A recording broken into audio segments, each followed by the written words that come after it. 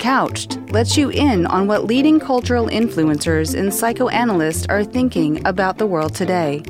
We will feature conversations with artists, scientists, and changemakers about our current political climate, social injustices, and our struggle to find sanity in an increasingly uncertain world. Hello, I'm Dr. Ali Marchand. And I am Dr. Billy Pivnik. And welcome back to Couched. We would like to start by first noting to our audience that Billy and I are hosting today's episode. We'll be rotating with Romy, who will be returning to co-host our next episode with Billy. So please be on the lookout. Today, we're thrilled to welcome Drs. Ricardo Ainslie and Angela Garcia. Dr. Ainslie is a professor, author, filmmaker, and psychoanalyst who explores the intersection of psychology and culture through such topics as the psychological experience of immigration, ethnic conflicts within communities, and the relationship between the individual and collective identity. He holds the M.K. Hage Centennial Professorship at the University of Texas, Austin, and has received many prestigious awards for his contributions to science. His extensive work in Texas and Mexico propelled his inquiry into how communities function and transform in response to significant conflict. He's written 4 books, including The Fight to Save Juarez, Life in the Heart of Mexico's Drug War from 2013, and produced and directed 5 films, including, for today's purposes, Looking North, Mexican Images of Immigration in 2006. For more information on his creative, clinical, and scientific work, you can visit his website at ricardoainslie.com. Dr. Garcia is a professor of anthropology at Stanford University, whose work engages historical and institutional processes through which violence and suffering is produced and lived within Latinx communities. A central theme is the disproportionate burden of addiction, depression, and incarceration among poor Latinx families and communities.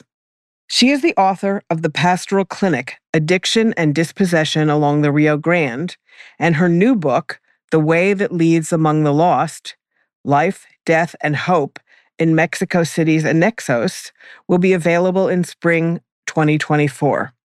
In addition to her academic and literary career, she has worked as a baker, hotel maid, corset model, dishwasher, phone banker, record store clerk, HIV activist, waitress, and also detox attendant. For more information on her, you can visit her website at anthropology.stanford.edu/people/Angela-Garcia. Angela, as a psychologist working in a community mental health, I was extremely moved to read your writing some years ago, recommended by my then student. Also, being an immigrant and working with communities that are primarily of color, but not always Indian like myself, I'm aware of a different texture of care that takes place when we share histories and language, both for my patients, but also for myself. I find myself curious about those who care for their people, in quotes, and experience themselves as being cared for through the mere act of serving their own communities. Could you perhaps speak to this from your own experience to start us off? Yes, thank you for that question and for inviting me to be on this podcast today. Care is the central sort of theme of my work. And one of the things that interests me about care is how difficult it is, how much it can feel like a burden, but also the ways in which families, communities, friends continue to care for each other despite the disproportionate burden of care that falls especially on women and girls. One of the things that propels me to move forward in my own work is the question of why is it that we continue to care for each other despite the challenges that care presents? And I think that being grounded in families and communities and language, a sense of commitment that we have to ourselves, our people, our families, is really what makes us care for each other despite all of the challenges and the burdens and the heartbreak that care often brings. And in the course of caring for one, we're also experiencing what care can feel like for ourselves. So I'm really interested in that interplay between caring for someone and receiving care through the act of caring. Again, despite all of the challenges that care presents, particularly in resource-poor settings where there isn't institutional or professional health care. So how is it and why is it that people continue to be committed to each other despite all of these challenges? And it's complex. It involves love. It involves desire, sometimes dislike, a sense of responsibility that can feel both life-giving but also depleting. And I'm interested in all of these contradictions and the way that they play out, especially within families that are struggling with addiction problems. Rico, you said it's in the clinician's orientation toward the patient's narrative and in the complex ways that psychoanalysis teaches us to engage the life story that patients' lives are transformed, and that you apply Freudian methodology to communicate stories about events that have been traumatizing. Can you describe for us your psychoanalytic ethnography, as you've coined the phrase, and what you've learned from it? Thank you, Billy. And I also want to say thank you for having me, Allie and Billy. It's really a pleasure. And to be here with Angela, whose book I found really quite powerful and it's very interesting. So, Billy, to answer your question, I think about the psychoanalytic method, the investment in creating spaces within which narratives can emerge, and narratives that are spontaneous and often that shed new light on subjectivity in ways that are unanticipated. What I think is the beauty of the psychoanalytic approach to life, but also particularly to people who are struggling with life in some way, is that sort of singular investment in understanding through the narratives that emerge in that space. And it's very tricky to how to create that space because it has implications or it's affected by our own subjectivities as analysts, as therapists, as listeners.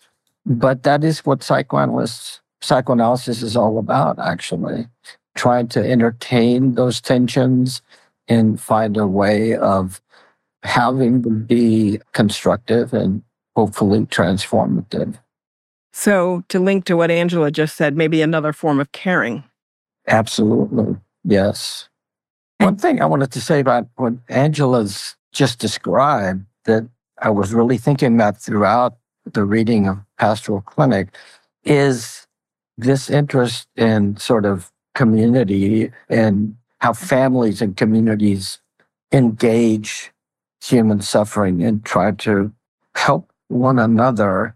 I was thinking about the psychoanalytic idea of the holding environment and thinking that what challenges and what I feel I sort of encountered in the Pastoral Clinic is that families and communities are themselves held by the institutions, by the broader cultural frameworks, and by the history within which they live. Those variables can be a positive resource in that effort to be engaged and helpful and supportive of people we love who are really suffering deeply. But when there are fragmentations in that broader context, then families and communities are themselves sort of affected by that fragmentation, and it can complicate those efforts.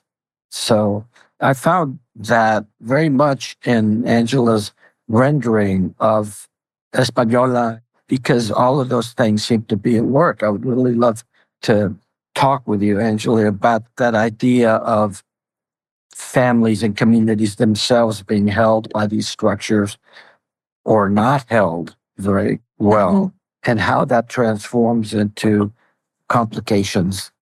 Well, Thank you. One of the things that really interested me in the New Mexico research that I did was the way in which landscape and the history of the land and the loss of the land affected the Hispano community.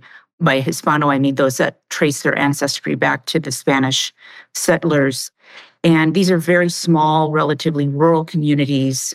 The area in which I worked was about the size of Connecticut, but there was only one ambulance serving the entire region.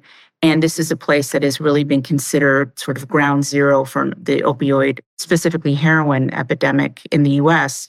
And so given the paucity of resources in the region, the family becomes central. And the family has been central for generations, central in terms of the economic support that's provided. You'll have multi-generations of people living within one household. So the household becomes a site in which care is given and received. I was very attuned to the way in which certain modes of caregiving are also, at least from the outside, would be considered problematic, even to a certain extent, illegal or illicit. For example, the use of providing heroin as a medicine for alleviating the pains that heroin use ultimately creates.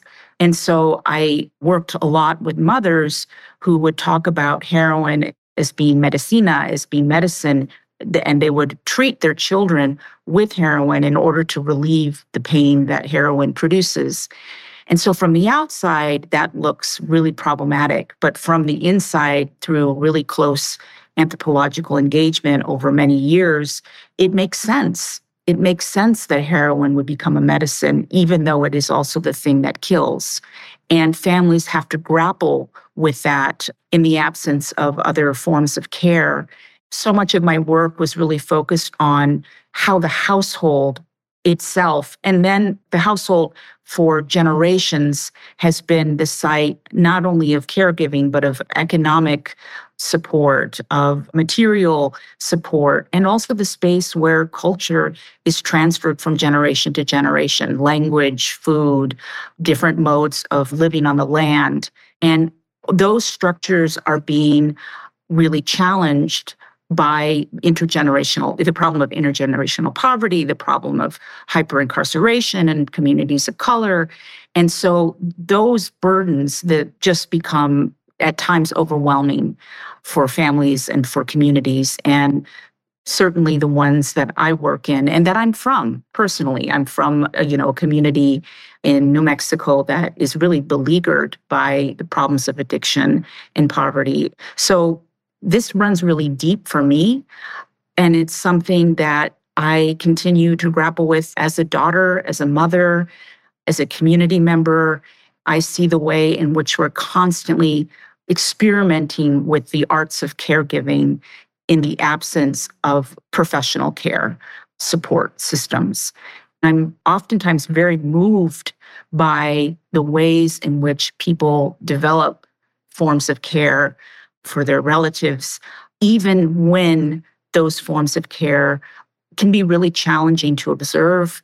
But I think sticking with the story, and this is where I think that there's such resonance between what anthropologists do and what psychoanalysts do, really being attuned to narrative and to the textures of people's lives, we come to see, the complexity of something we call care, which is a really simple term that actually encompasses such a complex, multifaceted experience.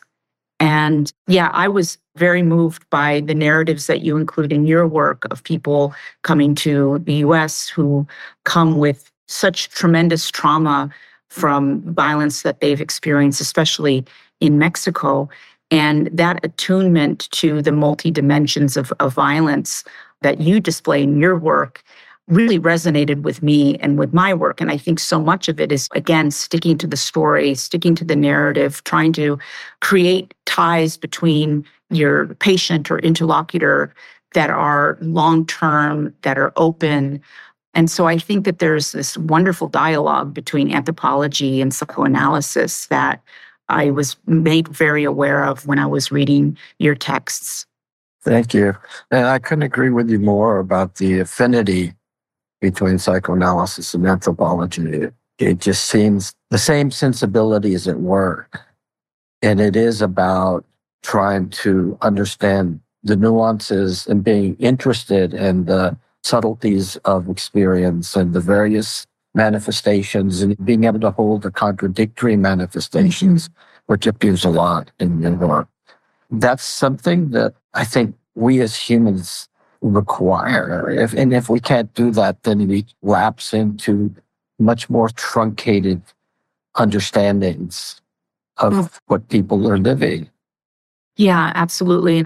For example, when I was working with addicts who were in detox and also going to NA meetings, we would oftentimes have people who were involved in harm reduction programs come and talk to the group.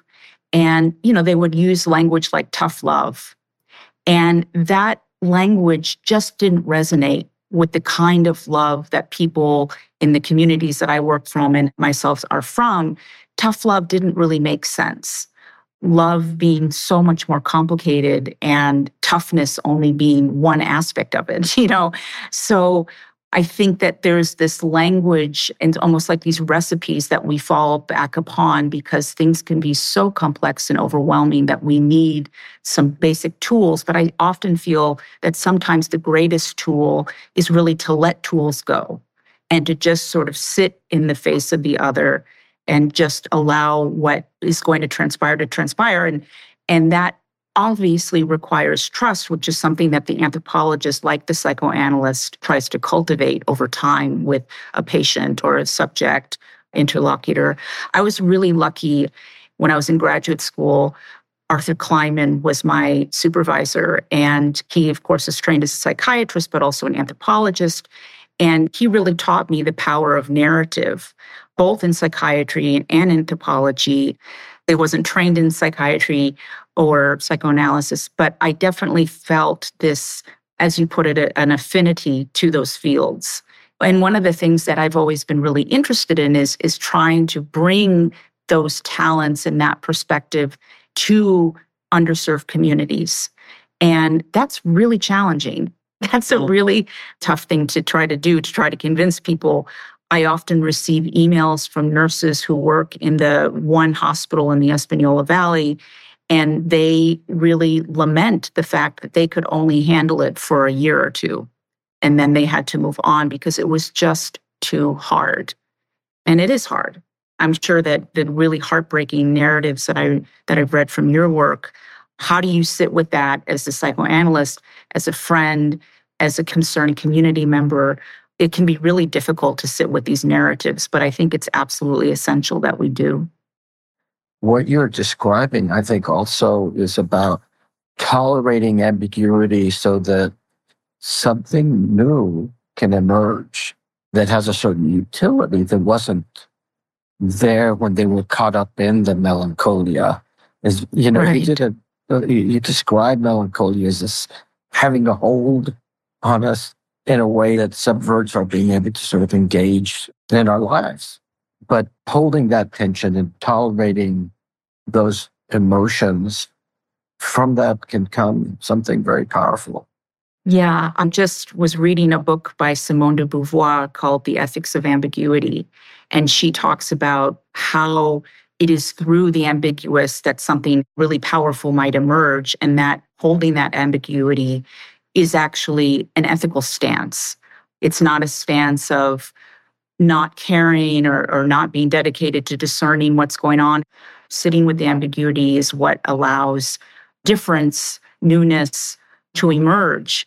Mm-hmm. And so I think ambiguity is very difficult to live with, but I also think that it is a sort of essential space in which life takes place. Admitting ambiguity as a scholar, as an analyst, actually, might think about it as vulnerability too. Ambiguity is a form of vulnerability, and that being really an ethical mode of life. That's something that I'm very interested in. And in terms of melancholia, one of the things that I was very sort of attuned to was how people who experience melancholia, which is the framework that I chose to sort of work with in my thinking and my work, also saw it as a kind of ethical mode of life. It was as if they were holding on to a kind of grief and a kind of sadness that they actually did not want to move away from. But that grief, the grief of loss of land, the grief of loss of people, of parents, of children, of opportunity, was something that people held on to and talked to me about in this way that made me realize how important it was just to stick with it, stick with the stories, and not try to quickly press into some kind of recovery, but to really allow the absence of recovery to be a site of emergence and relationality and care. I imagine that that's something that you too are faced with in your own work when you're trying to piece together the life histories of people, when those histories may emerge in contradictory ways or there are lots of silences. How do you begin to piece together a life and without knowing every detail of that life? Nevertheless, we try. And I think that that's what I, as an anthropologist, prioritize over everything, is just presence and trying to piece together life stories over theory making or over argumentation, but really just sticking closely with the story has always been the mode that I've worked in. And then I sort of let other people do some of the other work, from the work the material that I produce. It reminds me so much of the fact that we're living in a therapeutic culture today that is so oriented toward the opposite of that. What we're here to do is to reduce your anxiety, reduce your depression, reduce whatever it is that you brought here. And we're going to spend the next time with giving you tools so that you don't have to feel those things. And I know a lot of people actually benefit from those practices. And so it's not that, but that is a fundamental orientation, is one that doesn't invite the space that we're talking about now, where you can live with your depression and not be so terrified of it, in the sense that there's something essential about you that lives there and that you need to know, that you need to engage, because at the end, it's about you, also about your community and about your history and your cultural space.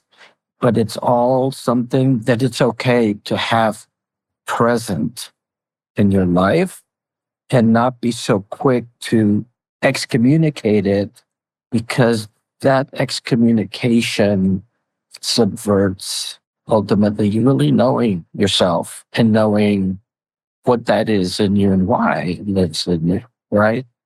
So I think that's really powerful. And the other association I had is toward the end of your book, you talk about how managed care comes in, and the tools that it's offering are really tools that aren't useful to the addicts. They live within some empirically validated space, whatever that may mean. And so therefore, there's this attempt to universalize these techniques and these tools and apply them to everybody who has this apparent symptom. But we can see it in these more textured narratives and in what happens, that they can be very problematic in terms of people and communities being able to really work on these issues. Yeah, I think actually there's a real danger towards trying to universalize certain modes of the provision of care, and also the potential, what do we miss when we talk about evidence-based medicine? What do we miss when we talk about a kind of universal notion of human rights? I think that through this sort of impulse to universalize care and knowledge production, we really risk losing the nuances of life. And we also risk marginalizing and criminalizing people who live differently, whose method of caring for each other doesn't look like it's evidence-based. That may look quite the opposite. But if we sort of stick with it, we might find something really illuminating about the way that people care for each other. One of the things I'm always sort of rallying against is this impulse within medicine and addiction medicine to universalize the way in which care is provided. Because I just witnessed in my work how those methods not only can be not applicable, but can also be quite marginalizing and quite dangerous for communities that live differently. There's a lot to think about there. Rika, I was actually reading this line from your chapter on the social imaginary, and the line is, the concept of the social imaginary will help to frame our understanding of how larger social and cultural messaging impact and are incorporated into the psyches of migrants, producing an internalized dialogue between the individual's feelings and experiences and society's expectations. And then you compare that to Freudian superego in formation of it. And I'm not sure why this happened, but my association to this went to a Bollywood movie. It's called Baap Numberi. It's a really funny movie that we watched in the 90s growing up. And it was about a father-son team of con men. And one of the cons they play is about how they con these young, like laborer kind of guys into paying them money to transport them to Dubai. So from Bombay to Dubai, that's the transport they have in mind. And they're going to go to Dubai. And once they go to Dubai, they're going to make a lot of money and they're going to come back and bring their families some riches. And that's the whole experience of that con. And so what ends up happening is that a third person that they have hired to sort of con them further puts them on a boat. The boat takes them around Bombay to the other side of Bombay and drops them off there. And while they're doing that, he puts them to bed and he says, go to sleep, Dubai will be here in the morning. They wake up, they land ashore, and then the boat leaves. And then these guys show up to like a random house and they're like, oh, we're ready to work here. And they say, you're still in Bombay. You're not in Dubai. And the whole con, the reason I thought of it was in terms of the superego was we laughed at these guys for being so stupid, for being conned into this, right? Like that their dreams and their hopes were not considered, but rather it was the intelligence of these con men that they could take advantage of these guys that we were kind of identifying with in that moment. And the lack of empathy for these guys was kind of highlighted. And I thought so much about that in terms of the social imaginary and the formation of the superego, in part as I was reading your paper, because of how it becomes infused really within our cultures, in our pop culture even, that the migrant is the fool. And the migrant should be the one who should think through this plan, think through this idea before being taken advantage of, that it's the migrant's responsibility to care for oneself. And so I'm thinking about that in terms of also Angela's thoughts around care. So it's not a question per se, but just an association to this very silly movie. Well, so the idea of the social imaginary, which is from Castoriadis, is for the documentary film Looking North. I asked people, do you have a friend or neighbor or relative who's gone to the United States? This was like a Michael Moore style documentary, Man in the Street. I interviewed over 30 people, everything from teachers to cab drivers to shoeshine people, just the whole gamut, but all interviews that I did on the spot as I found people. Of all the people I interviewed, every single one of them had a friend or a neighbor or a relative or all of the above. And this was in Mexico City. And so the first thing to note about that is that many Americans assume that Mexican migrants come primarily from agricultural settings. While that's true for a lot of people, there's just many people for whom that's not true. But what struck me was also the representations that people had about migrants who'd left. And they were much more complex and ambivalent than I had expected. And so you had some people who talk about migrants as courageous, as heroic.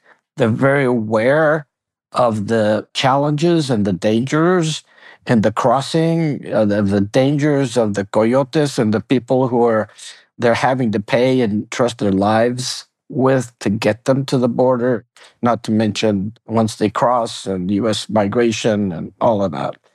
So there was that narrative. But then there was also a very powerful narrative, which was they go up there pursuing the illusion of the dollar.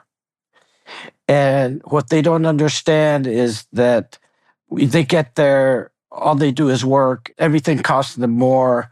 They could have what they have there here, but they're pursuing this illusion.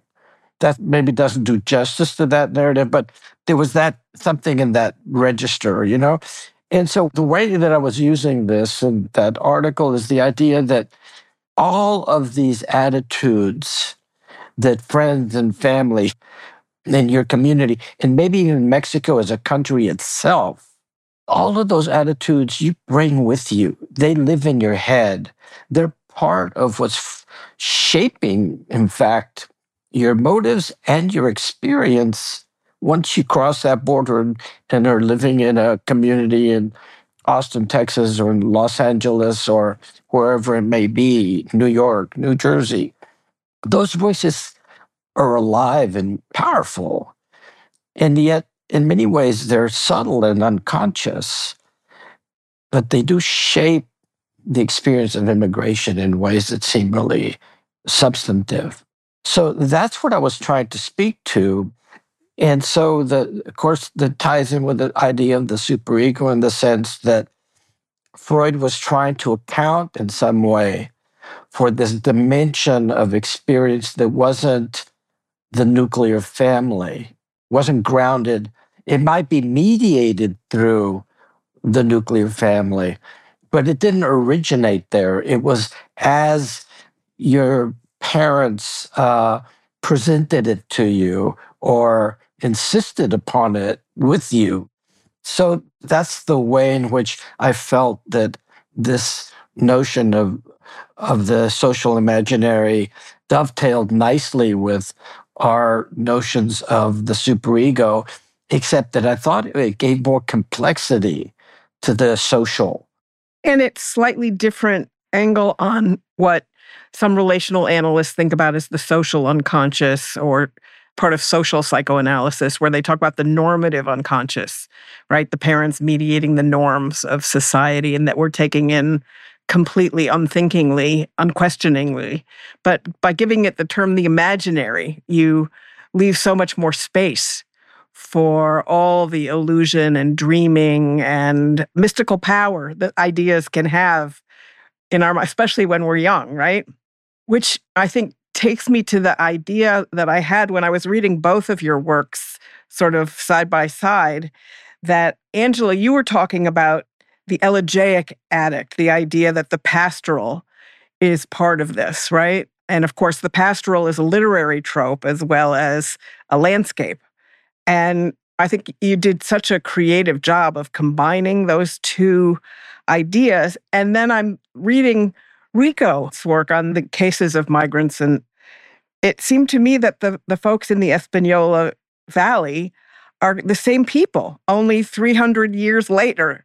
That 300 years ago, right, they are descendant from, as you explained it, and I'm not sure I have this right, but the Hispanos, the original Spanish migrants to this country in the 17th century. And so you've got the same population that Rico is talking about. And you said that the addicts' narratives of heroin use were often related to mourning a lost sense of place. But then also you were elaborating the ways that time was important through history, and that each generation brought a different structure of feeling to that loss, that the elders worried that the younger generation was too willing to forget the past.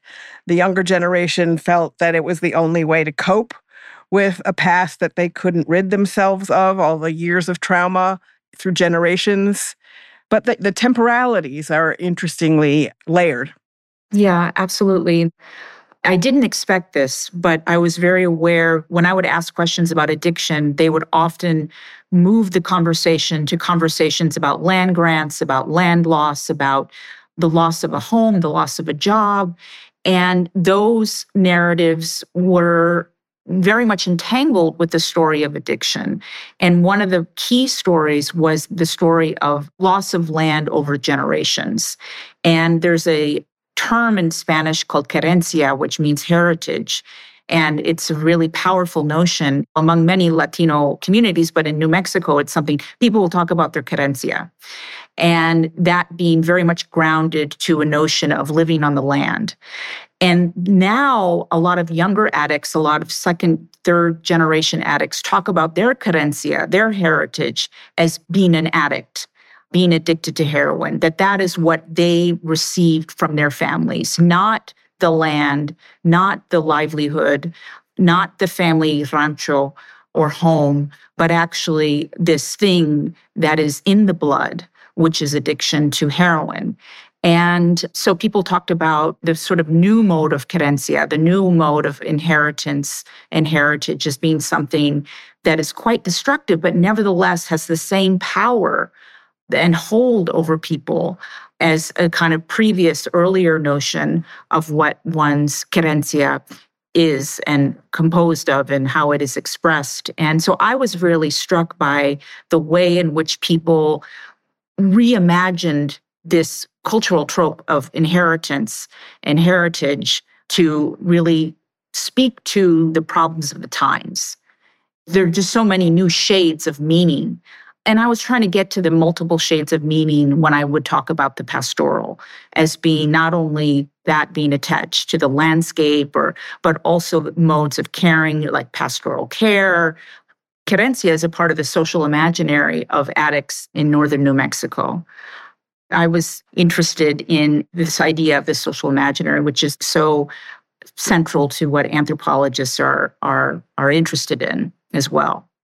And you connected it to land-based recovery, the idea that some of these clinics were trying to bring people back to the land as a way of creating a place for healing, which was frustrated. It was not a successful clinic that you were talking about in that chapter. Right. A lot of young people didn't want to work the land anymore. They didn't want to go back to this earlier notion of what it means to be a thriving member of a community or a family member. You know, they would talk about the geographical cure. The only way I'm going to kick this is to get the hell out. But getting out is so difficult. And so the attempt to draw upon the land, which has been so meaningful for centuries, to draw upon the land is a possibility for recovery. Now, I don't want to say it was a failure, because I think for some people it was really meaningful. And it was meaningful to watch these addicts leave the detox center to go work on the land and to not know what they were doing. You know, so this idea that, you know, they knew what they were doing because they're Hispano and they've been doing this for generations, they didn't know what they were doing. And they weren't feeling that connectedness to the land in the way that the director of the clinic imagined they might. But then managed care comes in and that kind of flies out the window. That's no longer part of the plan for care. Even just the length of time that one can be seeking care in the detox clinic, that changed. It went from being a residential space to being intensive out care. So people would just go to a meeting, go do their time in the clinic, and then they would go home to a family that was using heroin. So the geographical cure becomes very, very difficult with those circumstances. We only have 2 more minutes, so I wanted to make sure that if Rico and Angela, if you had anything else you wanted to say to each other. I just want to say that I really appreciated your ability through the work that you do to paint a picture of why people come to the United States, why Mexicans in particular are coming to the United States, not just for economic reasons, but because they are fleeing tremendous violence in their communities. And I think that that's such an important story that is not getting the attention that it deserves. So I thank you for that. Thank you. Well, I think there's a connecting thread here, Angela. So I was just listening to an interview with Donovan Ramsey, who wrote a book about the crack. The book is The History of the Crack Era from the People Who Lived It. And it reminded me a lot of your book also. what made that change in the Black community was that at a certain point, the Black community stopped looking for external solutions, having been frustrated over and over and over again, knowing that they weren't going to come from out there. And he had a lot of examples. For example, the rap music at the time taking on the problem of crack in the community. And so basically his thesis is that the community itself is where the answer to this came from. That's also what you're speaking to in these communities in New Mexico as well, ultimately, that we need to listen to, and the communities themselves are wrestling with this because the external resources and concepts and structures just haven't done what they promised. In the violence in Mexico, I often think about the same thing. Where's the solution to this violence going to come from? The Mexican government has launched the military and these, all of these militarized forces, and the U.S. government has tried to seal the border and all of these things that have been done, but nobody has solved this. And it makes me feel like at some point communities themselves have to come together and try to speak to what's happening to them, because these structures aren't going to, maybe they can't, I don't know, or maybe they don't have the will, but the solutions don't seem to be viable, the ones that are coming from the outside. Absolutely. This brings us back to where Allie started us off, about the importance of seeing self-care as growing out of caring for our own communities and recognizing that our communities can hold us in ways that can't be replaced just by institutions or systems. Unfortunately, we have to stop for today. We're at our time limit. Thank you so much for joining us for this really moving and stimulating conversation. I know I'm taking away a lot to think about. I'm sure our audience at large is as well. Well, thank you all for this podcast. Thank you both for being here. Yes, thank you for this opportunity. Thank you for listening to Couched with Drs. Billy Pivnik and Romy Redding, brought to you by Division 39 of the American Psychological Association.